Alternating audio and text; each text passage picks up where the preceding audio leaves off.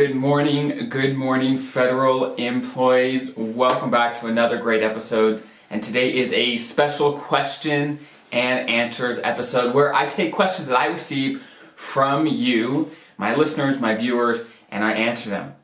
Because as you probably know, I do tons of videos, tons of topics, tons of podcasts about different things, but it doesn't always touch on the nuances of everyone's situation. So these question and answers episodes allow me to get a little more nuance into specific situations in real life, right?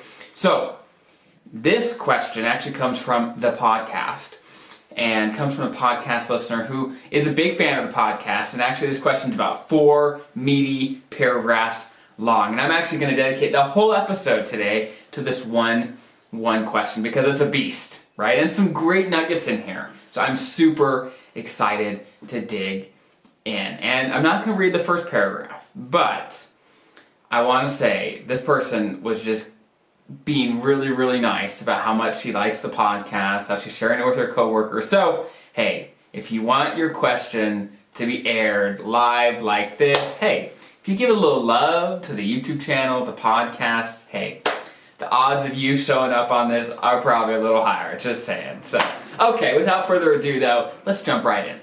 She says, hey, I am an unmarried widow of a retired service member and receive military survivor benefits and VA benefits for my husband's service-connected death. I'm also a current federal employee, there we go, as well. I'm hoping to retire in December 2022, coming up, 1.5-ish, at the age of 62 with 23 years of service. Awesome. I'm one of those that want to take Social Security early while I can, and I plan on taking Social Security right at 62. Based on some reading I've done, I think I may be able to take my husband's Social Security instead of my own. His benefit would more likely be higher than mine since I was a stay-at-home mom for 16 years before returning to the workplace, and he was an Army officer for 24 years. Okay, so there's more to this question, but I'm going to stop here because there is a ton to hit already. So she mentioned Social Security, and she mentioned because she's a widow, her husband has passed away, that she's been doing some reading and she thinks that she'll be able to get his benefit instead of her own because she assumes that his benefit is going to be larger than hers. Now, she's in a very unique situation where there's actually one little, I guess, loophole, I almost call it most of the time, because it's unknown, okay? Where what she's actually able to do is, yes, she's able to get what they call survivor benefits, where because her husband has passed away and because he was eligible for Social Security on his own record, then she is eligible to start what they call survivor benefits based on his record. Now, you can actually start survivor benefits as early as age 60, okay? 2 years earlier than just normal benefits, right? So she could technically, right now she's actually probably 60 already because she's going to retire at 62 in December 2022. So she could probably already start survivor benefits if she wanted, right? Now she's still working, she may just want it to delay. But there's actually a cool thing that you can do with survivor benefits. So you can actually start survivor benefits, okay? But you can also at the same time delay your own benefit, okay? This strategy actually used to be used with spousal benefits, but with the Social Security changes, that spousal benefits don't allow this strategy anymore. But for survivor benefits, when your spouse has passed away and you haven't started your own benefit, you can use this strategy where you start survivor benefits based on your spouse's record, okay? And then you actually delay your own record. So what happens is you're getting a monthly check. You're getting a monthly survivor benefit check, but at the same time your own benefit is increasing. And let's say at 62, she turns on survivor benefits. Okay, great.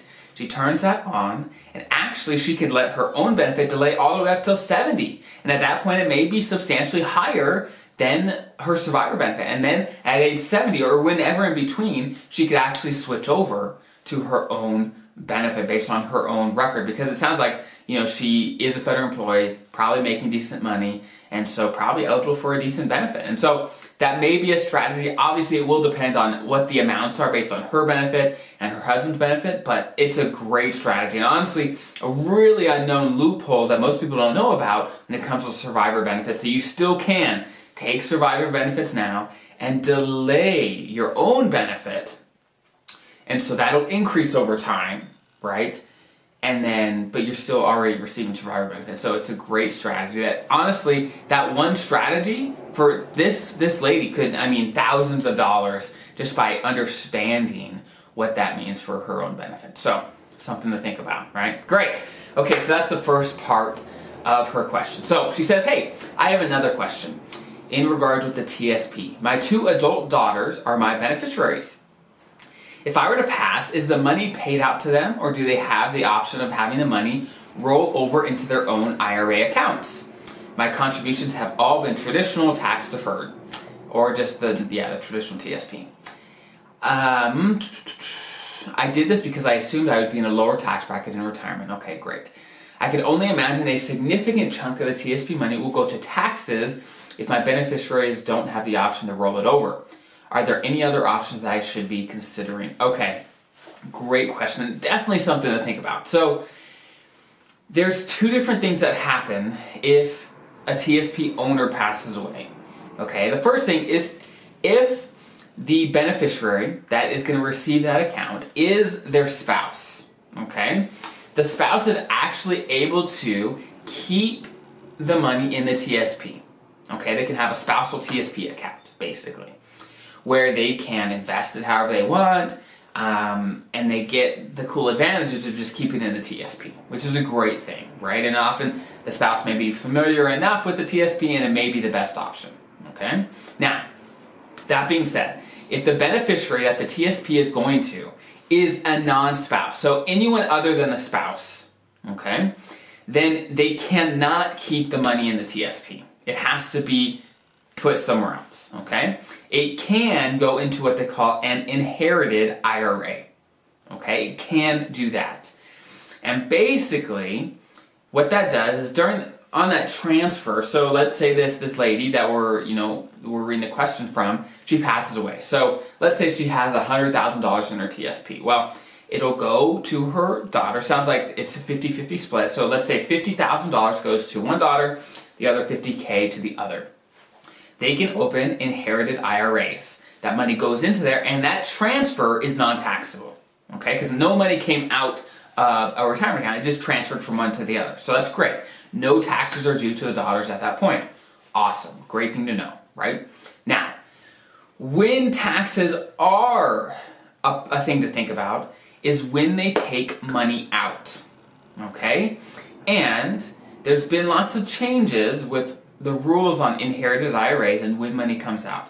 And in most cases, nowadays, the money has to come out within 10 years. It's got to be down to 0 within 10 years, okay? There's some exceptions, but in most cases, that's the rule, okay? So, again, if it's a spousal beneficiary, if your TSP is going to your spouse, they could keep the money in the TSP, and they will only have to take money out first as they need, and then of course when RMDs come into play, then they'll have to take it out then, right? However much is required based on their age and things like that. But if it is a non-spousal beneficiary, like in this case, daughters, then it can get rolled over to an IRA, inherited IRA, and they have 10 years to get all the money out of those accounts. And as they take money out, it will be taxable, but they do still get, let's say their tax rate is 20%, well, they still get 80% of that inherited TSP. So something to think about, and definitely as you're arranging your affairs, do it in a way that makes sense, and make sure your beneficiaries know kind of how it works, right? What they're going to need to do, especially as you're getting to, let's say, retiring. Well, I think we all need to be prepared for whatever happens, and so that our family, our spouse, whatever, knows where things are at, and they know what needs to be done if something was to happen to us, right? And that's not to scare people. That's not to live in fear. That's to live in just a state of preparedness, right? It's just to say, hey, I can live my life in a way knowing that, hey, regardless of what happens to me and when I pass away, because we know we're all going to die, right? I can live in a way that I know that my ducks are in a row, that I'm prepared, that I'm taking care of my family. I think that is so important, right? And preparing them to know where things are at, what things are going to happen tax-wise, and what they need to do to be prepared, right? That can be huge. So let's say your spouse is going to inherit your TSP. Make sure they understand the TSP and kind of some of the rules on maybe some of the investments, right? How it works, what they should do, things like that. Just they don't have to be experts, but enough to manage, enough to know what they should be doing, right?